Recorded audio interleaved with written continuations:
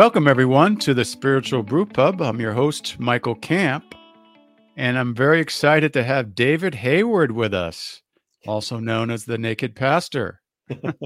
David, welcome to the podcast. Thank you. Thanks for having me. Yeah, this is great. I am looking forward to this conversation. David is an author, a cartoonist, a former charismatic pastor, including 15 years in the Vineyard ministry. He has a master's of theological studies and years experience in the evangelical movement before he deconstructed. So, David, we have a lot in common. I was involved in the Vineyard ministry and the charismatic movement for many years on the East Coast and in California. And I really resonate with your story, and I love your cartoons. They are very encouraging, inspiring, and I've been using them for years, even in my deconstruction workshop that I have that helps people go through deconstructing, particularly evangelical Christianity, but any conservative Christianity. So Cool. We're going to get into your story and what you're doing now and what's your passion and so forth. So I thought we'd get started by asking you, how did you become an evangelical Christian and then eventually a Pentecostal and charismatic pastor? What's that all about? Yeah, so I call myself my own ecumenical movement because I've just been everywhere. I mean, I was I'm Canadian. I was born in Toronto, Anglican, baptized Anglican as a baby, and my dad was a police officer with the Ontario Provincial Police, and we were transferred all over Ontario, and we ended up going to whatever church was convenient. We weren't really loyal or dedicated to any one denomination, so I never grew up with a sense of loyalty to any one particular church or denominational group or theological standpoint or whatever. But when I became a teenager, I went to a boys' club that was run by a Baptist church, and I ended up getting born again there at the boys' club. And how old were you then? I was 15. Yeah, that's common. Yeah. And then, we were playing floor hockey and stuff. And my conversion was very, unadorned. I was basically handed a tract called the Four Spiritual Laws, and I remember that one. I prayed the sinner's prayer, and that was it. It was done. Yep. And I then shortly after that, though, after we were at the Baptist church for a while, we switched to Pentecostal. So we switched to a Pentecostal church, the Pentecostal Assemblies of Canada, which is a sister organization to the Assemblies of God. And then from there, when I went to college, I went to Central Bible College, Springfield, Missouri, which is a Pentecostal Bible college. And then, I became interested in biblical languages. There were biblical scholars there that I really liked, and took as many courses from them as I could. And I took biblical Greek, biblical Hebrew. I ended up going to Gordon Conwell Theological Seminary near Boston, and took New Testament studies, more Greek, more Hebrew, Aramaic, Wow, the whole bit. And long story short, I was going to start my PhD in New Testament studies at Toronto. And I was there about half a year, and then discovered we were pregnant, and I couldn't afford to continue in our studies. I had to make money. And I was offered a deal I couldn't put down, and that was to go and get my MDiv from McGill at Presbyterian College, and I could serve as a student minister in the Presbyterian Church in Canada, and I ended up getting ordained there. Oh, I see. Yeah, and so I was ordained as a Presbyterian minister. Okay. And I served the Presbyterian Church for, I say, 7 or 8 years. Right. And then switched to Vineyard. Well, how did you make that switch? That's quite a switch. Yeah, well, people keep saying, whoa, Baptist to Pentecostal? Wow, how'd you do that? And then Pentecostal to Presbyterian? Wow, how'd you do that? And then Presbyterian to Vineyard? It's the same thing. Like I said, I didn't feel any allegiance to any one denomination. And I found myself gravitating towards churches and ideas that appealed to me and felt like I had room to grow and breathe and develop spiritually. The Pentecostal church, I ran out of space there to grow. I sort of really got into Reformed theology and everything. And then, after serving time in the Presbyterian church, serving time sounds like I Time, was. I was going to say, it felt Um, like that, huh?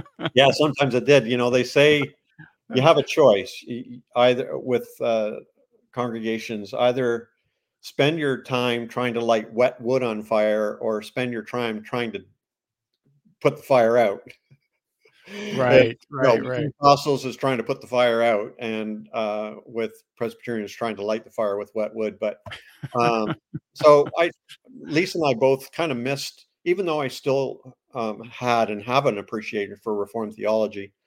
We really missed the sort of down to earth, laissez-faire kind of dress code, more modern music. Yeah, right. The More, vineyard style. Yeah. yeah, and we found out about the vineyard and we were invited and I went, and then a year later I was asked to become the pastor of the church we were going to, and I did. So Wow. yeah, it was kind of a series of accidents, happy ones, but Right.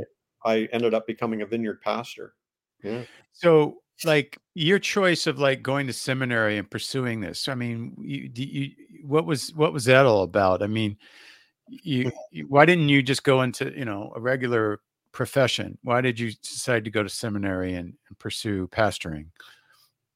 Well, I wasn't pursuing pastoring. My goal was to be a New Testament scholar. That was what I wanted. Oh, I see. In the Yeah. beginning, it was So just to be okay. my mentor at Gordon Conwell was Dr. Gordon Fee, who was Oh, I know Gordon Fee. Yeah, I used to like his books. Yep. yeah. He's Yep. since passed away, but Oh, yeah. a couple of years ago. But yeah, so he was sort of my role model and what I Yep. wanted to be like. And Right. so he would preach. He was Pentecostal too, but he was world renowned as a New Testament textual critic. Yep. Where he would really go into the Greek and um, Right. um, exegete it. Yeah, yeah, he was one of the I don't know, I may be ignorant about this, but he was one of the few evangelicals that was doing that. Yeah, You know, he he was. wrote a he I wanted, yeah, I wanted to follow in his footsteps. right, Thing, right. and at that time, when I graduated from Gordon Conwell with a master's in New Testament study with all the languages under my belt and all this kind of thing, I I tried hard to find a job in the Pentecostal church to no avail, because this was a while ago. Higher education was still kind of frowned upon. So Dr. Gordon Fee was, um, sort of a very unique kind of a species of Right, being a Pentecostal New Testament scholar right. who is respected around the world for his expertise in text criticism. Right. And so I sort of wanted to follow in his footsteps, but So um, you maybe become a teacher yourself? yeah, Yeah. that Okay. was my goal. I'd started theological French, theological German. I started my papers, more Greek, more Hebrew. I was just going at it because I just love the Bible, and I dove into the deep end of biblical studies, Right. and so I was very, very serious about getting my PhD in New Testament, Oh, and that then yeah. and then becoming a scholar. But Gordon Fee too, he still preached and taught in churches, including Pentecostal churches. So that sort of had its appeal for me, where often there's a separation between. They say there should be a separation between church and state, but there's also a separation between church and seminary and higher Yeah. education often. And I wanted to sort of help bridge that gap. And Right. yeah. Yeah, that's what I mean. When I talk to people who've been to seminary and so forth, and Mhm. especially people who have deconstructed, um, oftentimes they'll say, "Yeah, we learned that in seminary, but we didn't have the balls to preach it in church because we might lose our job." Yeah. Is that correct? Well, yeah, I mean that's the fact of it, that and so there was this sort of love-hate relationship between the seminary and the church. Right. And that's always been, the church has always been suspicious of higher learning. Right. And, even in the Presbyterian church, when I was going to Presbyterian College at McGill University in Montreal to get my diploma in ministry there, the equivalent of an MDiv, Mm-hmm. there was this sort of, the seminary kind of looked down on the church and, as ignorant and backward and behind the times. And the church was always suspicious of graduates coming out looking for Right. church. Right. Right. Yeah. I Yeah. don't think that's changed. No. I'm sure that's probably the case. So, in your experience as a evangelical, charismatic Pentecostal pastor, what was what was good about that, and what did you find to be disconcerting about that? What was that experience like for you? You mean when I was in the vineyard, or? Yeah, in the vineyard, or other churches. Yeah. So I served Presbyterian churches in the in the country for 5 years. I was a country pastor for 5 years, and then I went and planted a Presbyterian church in a town, and did that for 2 years, and I just hated. I ended up hating my job because I just got so bored with Presbyterian style of, Right. Okay. Yeah. and so that Lisa and I were looking. My wife Lisa and I were looking for, is there a way that we can still appreciate good theology, deeper theology, biblical studies, and all that kind of thing, and um, and is there a way that we could embrace that but still enjoy a more relaxed, passionate kind of a community and worship? And we did find that in the Vineyard Church that we ended up pastoring, where there was this respect for studies and serious theology. Hmm. Come to find out, though, it had its limits because Vineyard is strongly evangelical, Right. and Yeah. Yeah. and how to uh, how to enjoy like more contemporary worship and so on. So what were the limits that you came up against, that, and maybe what was it that pushed you to leave the vineyard as well? So, like I said, the Vineyard Church I was pastoring here was very open, and I felt very welcomed. And Good. Yeah. uh, I think, though, it was unique to that congregation. Hmm. As meeting other vineyard pastors and so on, I found some who were kind of on the same page, but others that were quite a bit more conservative and so on. Hmm. But our congregation seemed really adventurous and willing to explore and to grow and to understand more deeply the scriptures and all this kind of thing. And Hmm. I felt very comfortable doing that. But over time, I began to, as I was deconstructing, Hmm. while being a pastor, I realized that even though I thought this was a huge box I was in, I did come to the edge and Yeah. and Right. and realized that uh, I I really I'd come to that intersection where it would be better for me to go, and it would be better for the church if I went. It was Right. sort of that. It became Right. clear that, and we concluded that we were no longer compatible theologically, and I went my way, and the church went its way. So what were the theological points that you Well, were? it's vague. I know it's vague, but basically, I I had a very profound, like, my deconstruction started when I graduated from seminary, the Okay. actual day of my Right. graduation, when I began to doubt the inspiration of Scripture. Right. Okay. And um, Do you mean by inspiration? Do you mean Any inspiration or the infallibility? Yeah, I'm talking about the Infallibility. 3 I's: infallible, inerrant, and inspired. Inspired. Okay. Yep. All those things together. Hmm. And I just began to question it, and I wrestled with that because it was very traumatic experience for me, because all of everything I believed, I thought, rested on that Yes.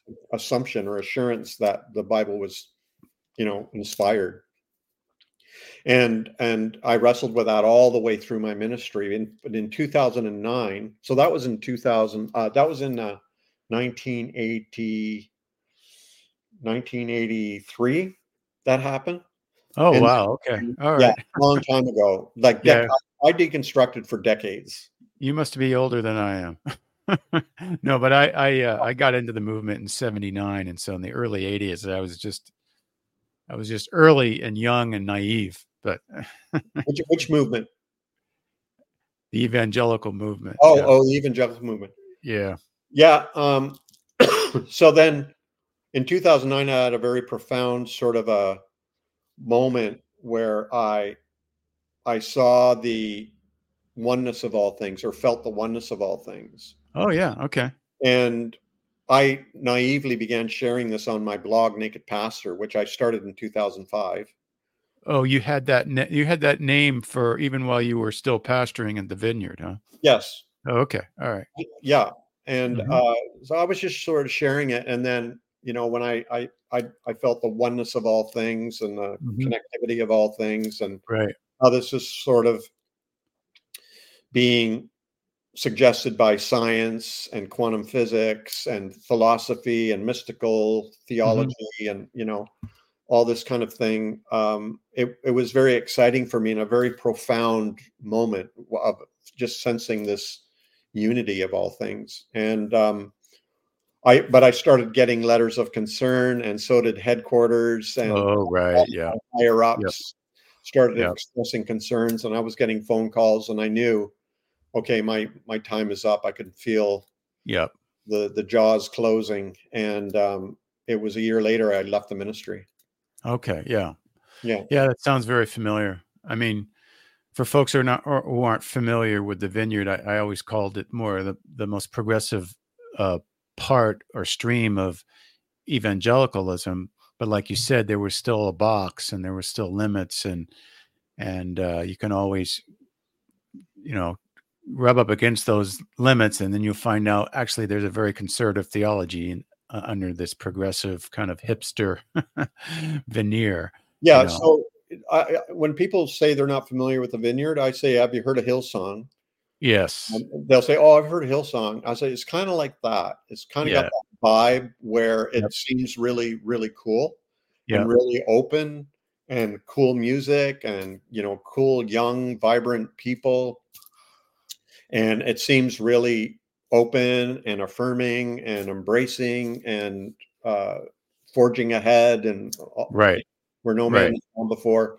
But really, it's basically quite conservative evangelical theology mixed with, you know, modern, pop music, and uh, miracles, and yeah, right. And there were actually stuff.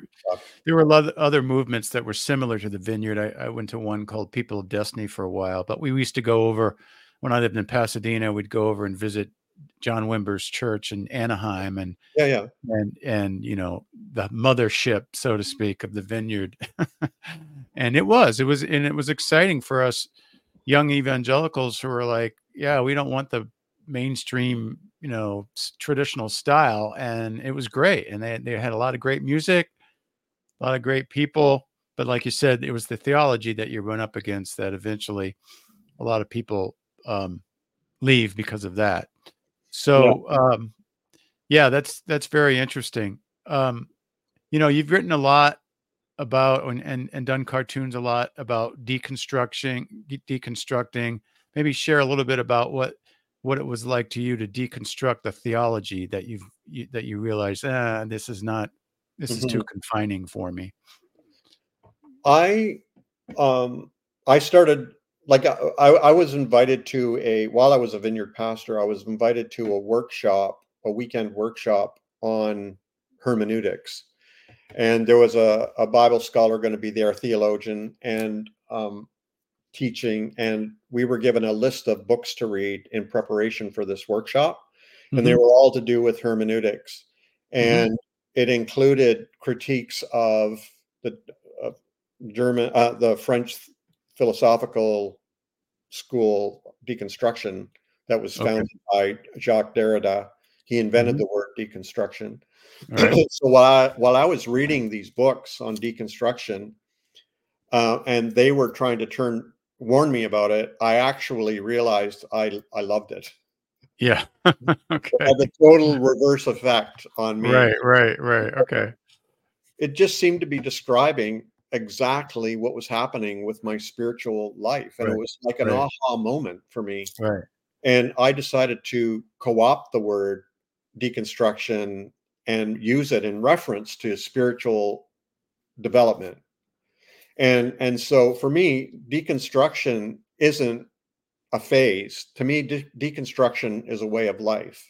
And I compare it to, like, so I'll deconstruct until the day I die, because basically for me, it's asking questions and taking apart things that naturally crystallize over time or gain weight, or, the gravitational pull towards, falling into a rut or whatever. For me, I compare it to Marie Kondo, the Japanese minimalist who teaches us how to throw away things or give things away and keep that which only brings joy. Decluttering your house. Yeah, right. Okay. Use that same analogy to spirituality, where we Marie Kondo our faith.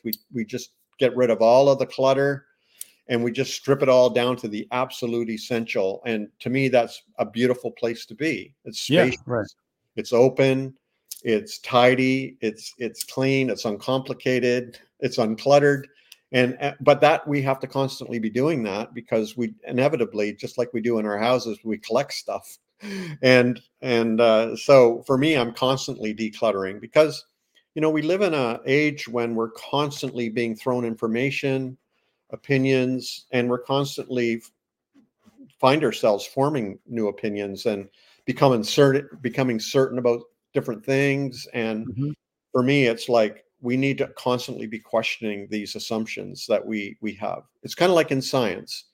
Whenever somebody makes a scientific claim, the underwritten disclaimer is that it's falsifiable. And so that I apply that to theology and to spirituality. No matter where we end up, we have to understand there's this disclaimer that this is falsifiable, and we may discover that we need to go deeper and declutter even. Right. Well, that makes perfect sense. There's so much. I mean, when I deconstruct it, one of the main things I learned was actually Jesus was deconstructing. He was deconstructing the retributive, punitive narratives in the Torah and other Jewish scriptures, and he was pulling out things from the scriptures, from the prophets and other sources that were actually restorative, and he was making a distinction. And I think what you're describing sounds to me like, to get the clutter out, let's identify some things that are either not true or harmful, and just keep the stuff that's helpful and healthy. And and make that and focus on what matters most, which to me is the love ethic. But or the love hermeneutic. Love humanity. I cartoon about that quite a bit, and upset a lot of people in so doing. But what do you mean by the love hermeneutic? I have one of my cartoons. It's one of my more popular ones, actually, both for fans and for enemies. Is Jesus is talking to a group of people who have their Bibles with them, and he says, the difference between me and you is you search the scriptures to find out. Sorry, that's right. We've got a ding. That's okay. I don't know if you edit this stuff out, but anyway, I have a cartoon where Jesus is talking to a group of people with Bibles under their arms. And he says, the difference between me and you is you use the scriptures to try to figure out what love means. I use love to figure out what the scriptures mean. Yeah. Yeah. I know that. Yeah. Yeah. So that's what I mean by the love hermeneutic. Yeah. That's perfect. I have that cartoon in my workshop. Yeah. So I love that one. Yeah. Oh, perfect. Yep. Yeah. So when we talk, I have one session about how the Bible was compiled. And we talk about the two different ways of looking at scripture, so yeah, and that's excellent. I love that. But yeah, there's kind of almost well, it is, there's a worship of the Bible that's going on, and it gets so black and white, all or nothing. Yeah. There's no nuance, and there's nothing, they don't let you doubt anything in the Bible, which is crazy to me. Yeah, for sure. Well, I used to be there, and that was me many moons ago. When I started to realize that the Bible isn't in what I thought it was, or inspired or infallible or inerrant like I thought it was. That it's like an onion. There's just so many layers. Right. Like down when we do say Jesus said, we can't really honestly say that. What we can say is somebody who claims to be Luke said Jesus said. So there's that kind of, that's what Jacques Derrida did for any kind of hermeneutics or any kind of text. Right. You really have to unwrap all of that. And if the one saying they were Luke were anti-Semitic, we're going to find anti-Semitism throughout. So there's all kinds of layers to understanding or trying to get at the historical Jesus, right? Exactly. And the other part of it is when I talk about the love ethic, I'm talking about that teaching on love that actually, to me and to many people, is very inspirational. And so it's like, okay, what did Jesus actually say? Well, the other question is, what is actually really inspirational and what's ugly? And if you focus on what's really seems like very inspirational, then you kind of start looking at it very differently. What rises to the top and what sinks to the bottom, right? And what should we be focused on? Yeah, if that makes sense to you. Yeah, it's like with the LGBTQ reality, there's people often come at me with the Bible says, or the Bible clearly says, but the Bible clearly doesn't say. Yeah. I mean, there's two approaches to it. Let's unwrap what that verse is saying.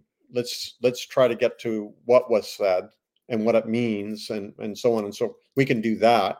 Right. Continue, and scholars will debate scriptures till the end of time, what they mean, and so on. Right. Especially like the clobber verses that are Yes. against the LGBTQ community. Right.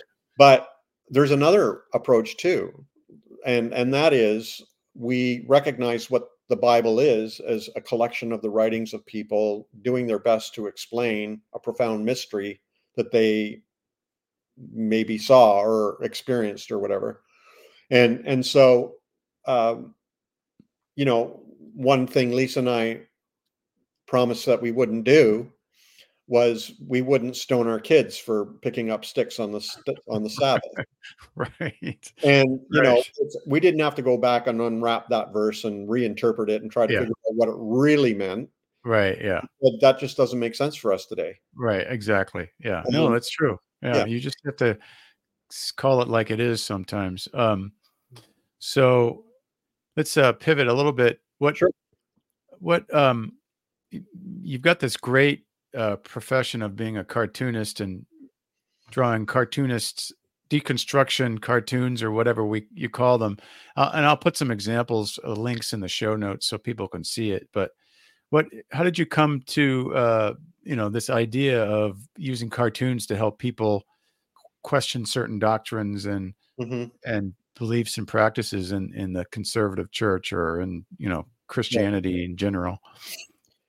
It's kind of weird. I grew up in a home where there was art hanging on the walls. My dad was a painter on the side.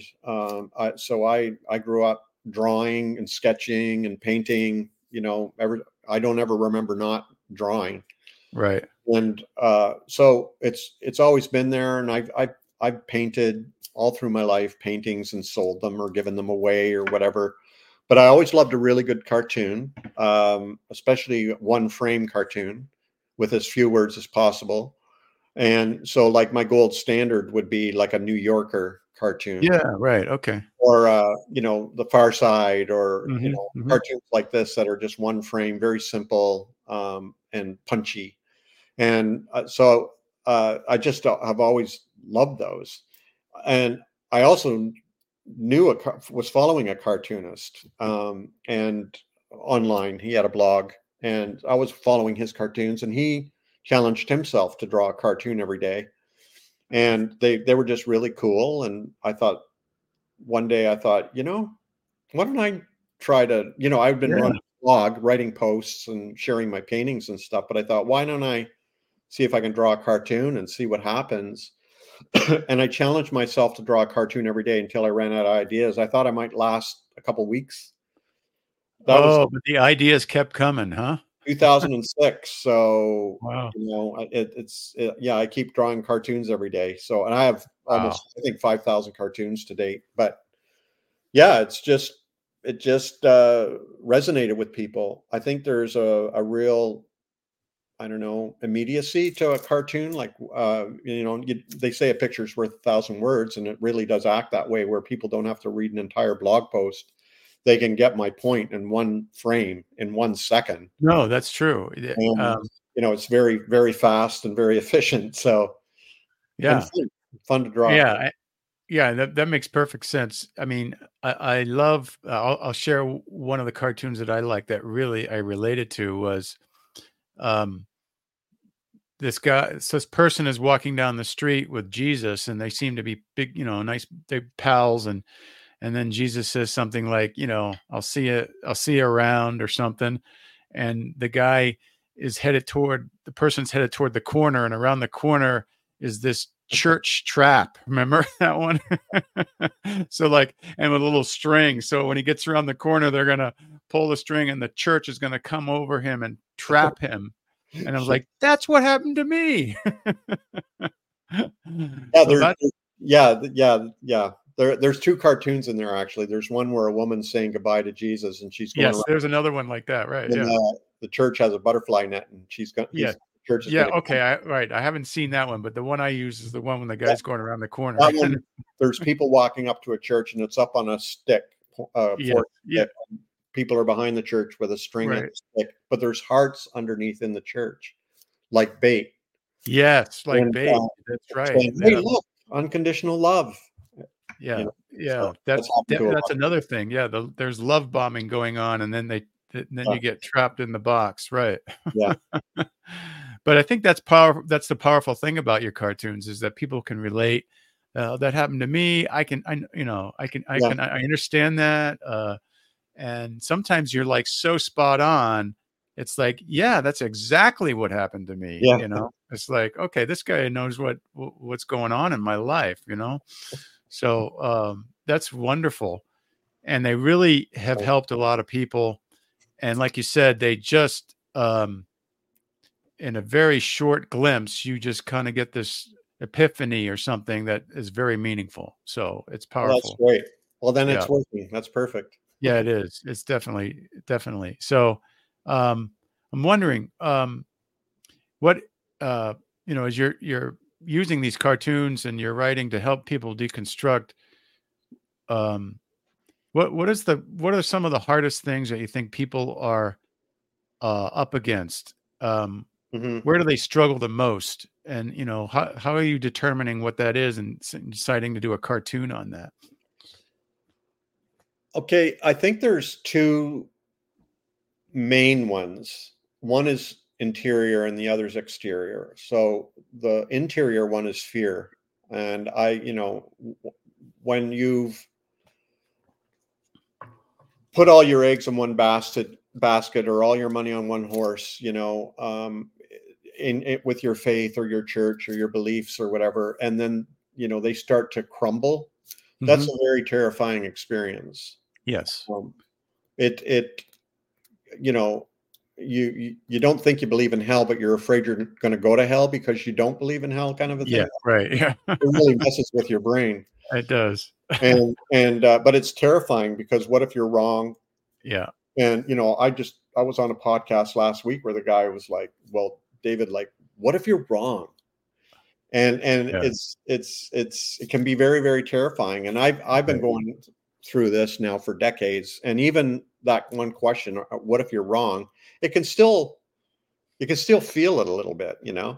But Right. I think it's because fear is such a powerful weapon that religion uses to manage us. Validly, the church wants to manage us.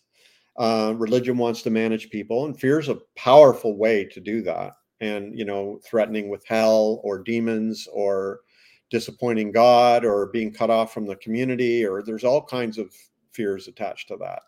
And so that's one of the big ones, I think, is That people is big. Yep. Mm-hmm. exteriorly Fear-based faith. it's Yep. loneliness. I'm sorry. Exteriorly it's loneliness. Mm-hmm.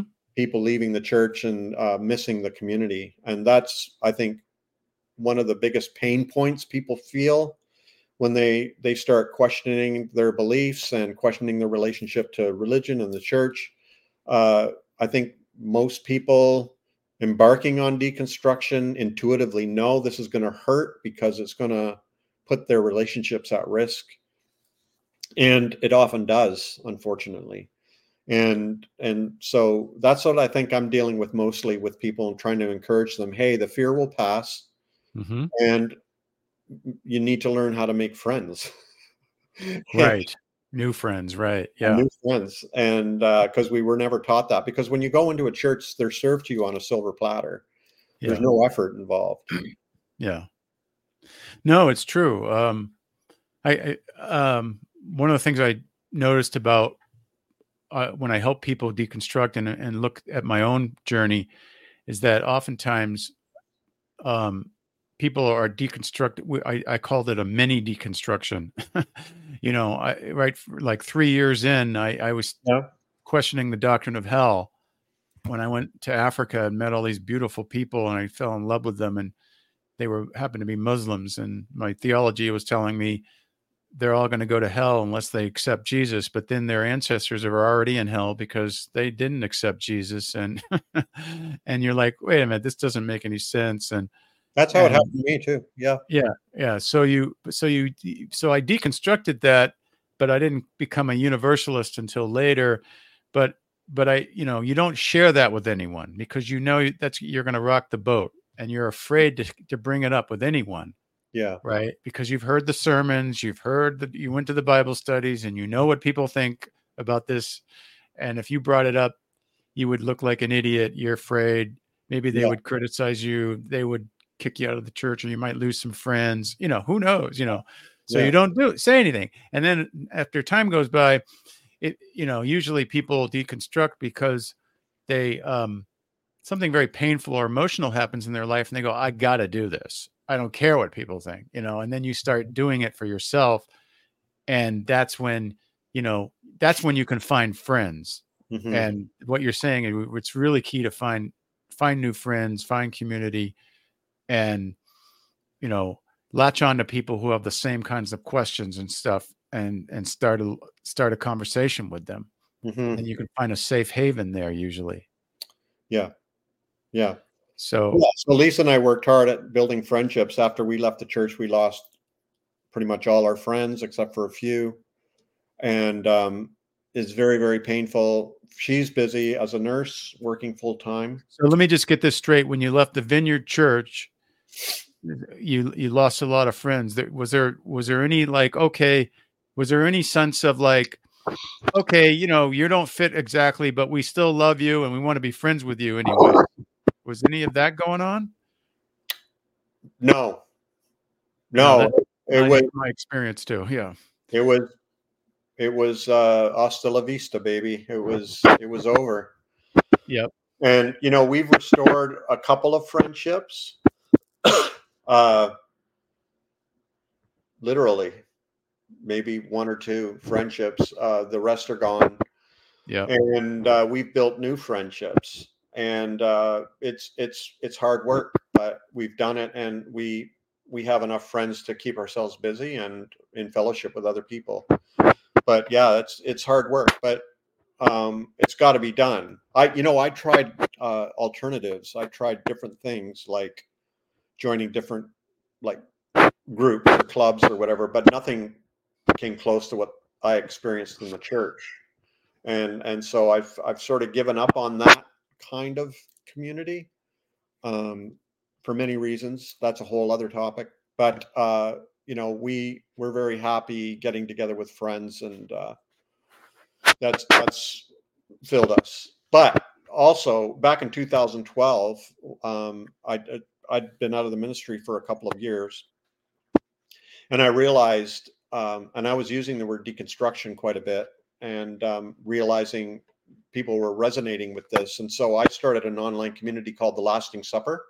Oh, yes, I remember that. Yeah. Mm-hmm. And it's still going, and it's a wonderful place of fellowship for me. It's online. People say it's not the same, but it's valuable to me. I have real deep friendships there they've been there since the beginning, and many of them, and it's still growing, and it's a thing, so it's if you can't find a local community, there are online communities, and also just work hard to make friends somehow. Right. Yeah, that's true. Yep. So you have a book that just came out called Flip It Like This. Yeah. And it's a book of cartoons. Yes, my Um, best loves. and so what makes that different from your other cartoons and work? What's your goal for this book? I have that was my 11th book. So I have several cartoon books, but they were sort of cartoons up to this point in my career as a cartoonist. I have a book on LGBTQ cartoons called The Art of Coming Out. I have a book on deconstruction. I have a book on marriage and deconstruction. Mm-hmm. But this one, a publishing company approached me and asked if we could work together on a best of cartoon book. Oh, okay. It's the best And of, so right? I had to go through about 5,000 cartoons and distill it down to about 135 cartoons. That was really, really hard. Wow. But it's my best cartoons, plus 15 never before seen. So yeah, it was fun, and it's a fun book. People are loving it, and sharing it with other people, and leaving it on their coffee table or in their bathroom or in their guest room, or giving it to their in-laws or ex-pastors or things like that. No, that's a great idea. Giving it to people that you might want. Hey, hint, hint. Yeah, yeah, You might get some good ideas out of this. yeah, Right. That's yeah. great. I didn't realize you had 15 books. Wow. No, not 15, 11. Oh, 11 books. Yeah. Yeah. Wow. That's But I still a got a lot. couple more in the works, and Yeah. I'll be at 15 soon enough. Right. You'll be at 15. Right. Okay. Good. So we talked a little bit about like what people struggle with, fear and finding community. Hmm. But those aside, what are some of the most pressing issues today in faith deconstruction that you think, Okay. because of today's, how different from 10 years ago or 20 years ago? The the thing about deconstruction is that for me, it's just normal spiritual growth. This is just normal, healthy thing. It's like growing Right. pains. When we grow physically, it hurts, it aches. It's the same spiritually. It's not a big deal. This is normal, healthy. It's the people who are suspicious of deconstruction, those preachers out there and teachers and online influencers and anti-deconstructionists and everything that are against it, that are trying to scare people that this is a bad thing, that they're being led astray, or it's demonic, or displeasing God, or Right. backsliding, or anything like that. And so that's one of the big things that I'm reacting against today, is that whole philosophy that this is some kind of a progressive woke movement. It's not. It's just normal spiritual growth. We're just calling it deconstruction because that's what it looks like and feels like. Yeah. Right. No, it's true. Yeah. And so here's the thing though, spiritual growth has always happened. But before, you either had to hide it, Mm-hmm. or if you let it out, you had to leave. Yes. Or get Right. kicked out. Yeah. Those were the only two things. Shut up or get out. Yep. And now people aren't willing as much to shut up, and they're more willing to get out. Yeah. And this is disturbing to the institution. It's unsettling that people are so willing to speak up and speak their minds and own their voices. And secondly, that they're so willing to leave so easily. and for an institution that has enjoyed centuries of guaranteed membership and growth from birth, from births from within the community, to now depending on complete volunteerism, people willing to and wanting to come and stay. I think it's threatening the institutional church right now, and that's why so much negative stuff about it. No, that's a great point, and it's so true. That's the big issue today, isn't it? It's just like I've noticed that in the last few years, more and more pushback from the evangelical community. The apologists and the people who have some kind of a sign on their post. I'm the big academic professor or apologist, or I'm defending the faith. And when the amazing thing is when you listen to what they're saying, in my experience, half of the things they're saying are straw man arguments. Oh, well, we don't really believe that. And then the other half is like, you don't know what you're talking about. You're just, you haven't looked very carefully at these issues. It's so surface. It's so superficial. And they're not willing to do that. I think they still have that fear too. So, go ahead. I saw some online guy saying that the only reason people are deconstructing is because they want illicit sex. Yeah, that's a big one too, right? Yeah. We're just sitting around going, well, you know what? I really want to go out and have sex with all these people, so I think I'm just going to deconstruct and come up with something to justify it.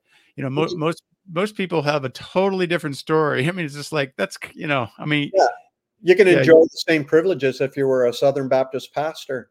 Yeah, right. And then that's the other thing is, well, if I don't have to even deconstruct if I want that. I can do it in the church and get away with it for a while at least. That's a sad, dark joke, but it's true. It's true. No, it's so. No, that's a very big struggle for a lot of people, because there's a fear that goes on in the background. Like you said, what if you're wrong? What if I'm going too far? One of them I called Bartophobia. Do you know what Bartophobia is? Fear of becoming Bart Ehrman or Bart Campolo. Bart Ehrman, of course, became an agnostic, and Bart Campolo became an atheist humanist. And so there's this fear of going too far, doing this. You're in dangerous ground, and you realize. I mean, for me, it's like, I interviewed Bart Campolo, by the way. He's still practicing the love ethic as far as I'm concerned, right? Even though he says, I'm not a Christian anymore. He's like, well, he's a humanist chaplain, and he's trying to help people, come to terms with how to live their life and find meaning in their life. And he encourages people to make loving your neighbor one of the drives in their life, because that brings meaning, right? So it's, but it just amazes me though that and then on the other side, there's a lot of other people who become stronger Christians. At least they perceive themselves. Hey, you know what? I have people telling me, oh, I'm in love with Jesus more than I ever was after I deconstruct it, because I got all this baggage out of the way. And I'm just focusing on the love ethic that he taught, right? Yeah. So, but it's an amazing phenomenon, that's for sure. Could I just say something about that? Sure, go ahead. As an encouragement to somebody who might be feeling that way, because I remember feeling that way. What if I become an atheist, or what if I, Right. Yeah. what if I don't feel Jesus anymore, or His presence, Mhm. or whatever? You won't. Every step you take, you will take. This is the difference. When you're deconstructing, you're outside from under authority. There's no umbrella. There's no covering. There's no accountability. There, you know what I mean? There's that Yeah. sort of that freedom that deconstruction brings. But the thing is, you won't go anywhere without you taking that step. And so right now you might be afraid of where you end up, but just try to put that aside. Don't think about it, because wherever you end up, you took the steps to get there. And Yeah, maybe yeah. No one's going to be forcing you no, to become an atheist or no. something, right? And so And wherever there's you end plenty up, of people who have deconstructed who are not atheists. There's plenty of yeah, them, yeah, that's right. believe me. And wherever you end up, you will be happy that you're there. Yeah, Every right, step. Don't take a right, step unless you feel the freedom and the joy and the release to do so. So, right. and here's a surprising thing: is wherever you will end up, you'll realize you were there the whole time. It's just you. You're Yeah, going to meet right. yourself, your more Yeah, authentic self, yeah. and that's a beautiful thing. No, that's definitely true. I found that um, going back to my before I got indoctrinated in the evangelical church. It was like, oh, okay, now I'm starting to think like I did before then, and there was parts of that I forgot all about. Right, Right, right. so it's really cool. It is. Um, um, so one of the other questions I had was, what do you think are the most, let's say, destructive views that some Christians have that are really mentally and emotionally unhealthy that you've discovered? I think for me, it's not necessarily a Christian thing; it's a human thing. Where, like, because I don't believe theology shapes us as much as we have a disposition, and we find a theology that supports that, Hmm. and then that creates this vicious cycle of confirmation bias. And but I believe our own personality and trauma and all this kind of thing finds a theology that suits it. Hmm. And so, one of the distressing things that we see happening right now is very, very hateful, cruel, even murderous attitudes in the church that they think is totally fine. Yeah. I'm, but that's a human problem, right? We see it everywhere. But the church somehow has that extra layer of religious confirmation bias. Yes. Right. Right. You Yeah. know, Like. and it doesn't matter how many verses there are on love your neighbor. Jesus came with a sword. So Right, yeah. Right. Yeah. But he what was it takes. God is just also wrathful and judgment. Is coming in judgment. Right. Right. No, that's true. That's the Yeah. big concerning thing, is the Yeah. confirmation bias that the church is living in right now. And the problem with that is that it's like a snowball. It gains weight and it gets worse, and as it sinks lower. And No, that's definitely true. hmm, I mean, that's one of the things I address in Breaking Bad Faith is that you've got this right. two-faced God, and then certain times, the two-faced God, the violent, hateful, retributive God raises its ugly head, and you're focusing on that more than the loving God. Hmm. And people haven't learned to differentiate between the two Hmm. and discard the ugly one and the retributive one. And if they still believe, to embrace the loving one, it's just. But Yeah. and I think that's what Jesus was doing. He was deconstructing that. He was tearing down the violent, retributive type God character of God and trying to reveal what God was really like. Hmm. But yeah, and especially today with the Israel-Hamas war going on and people, you know, taking sides and just the politics that's gotten very retributive in nature. It's the us versus them mentality that people have, and they're starting, really taking it out on them, and because you're not us, and we, they don't even try to love their enemies anymore. Sometimes it's just crazy. Yeah. So, truly. What about where you are today? Where are you at spiritually? And, what have you done with Jesus and your own spirituality? I came up with an analogy. I don't know if this is original with me, but this is something I've come up with. I want to share it sometime in a video, but it's fascinating to me how the more I dive into the deep end of, say, theology, mystical theology. I'm talking like Meister Eckhart and other mystical theologians and saints, desert fathers, whatever. And then I'm also reading quantum physics and science. And when they start talking around this whole unified field theory and Einstein, and then, philosophy, philosophers, living and dead, and then, Eastern philosophy, Sufism, Zen Buddhism, Hinduism, Tibetan Buddhism, etc. They all start sounding like they're trying to explain the same thing. Slightly words, but sounds like, and I compare that to like the hub. And then there's spokes going off.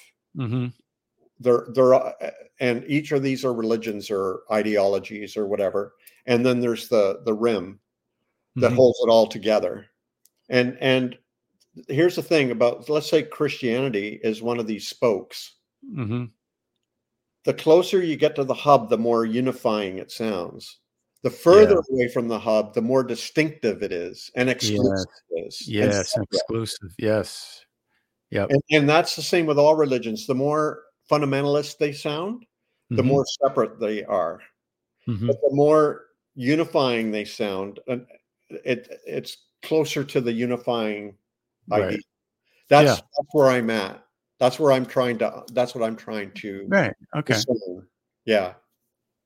That's cool. Yeah, I like that that illustration of the wheel and the spokes. That makes sense. But you can't throw, like, you need the rim.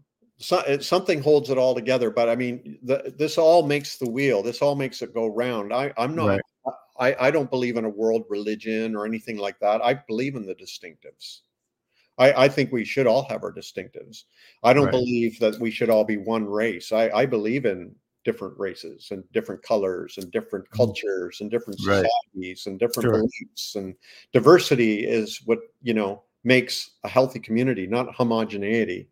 And if we can learn to work together as a diversity rather than homogeneity, I think life's way more exciting and way more loving and way more realistic. And even though it feels impossible at times, I think it is possible, and it's beautiful when it works. So, the spokes and everything and the hub, it all works together. But that's what I'm interested in, is how all these different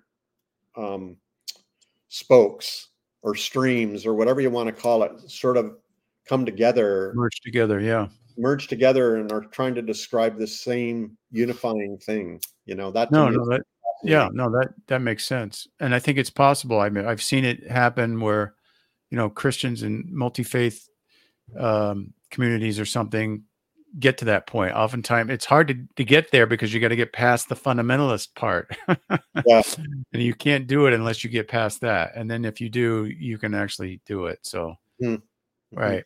So, David, this has been a wonderful conversation. We ran out of time. Thank you. So we'll really appreciate you having you on and sharing your story. And we'll put some of the links to your work in the show notes. And do you have a particular website you want us to promote? Yeah, NakedPastor.com is my base camp. And All right, if you tell your guests, if they use the coupon code podcast, they can get 10% off anything in my shop, like any of my. Oh, great. Okay.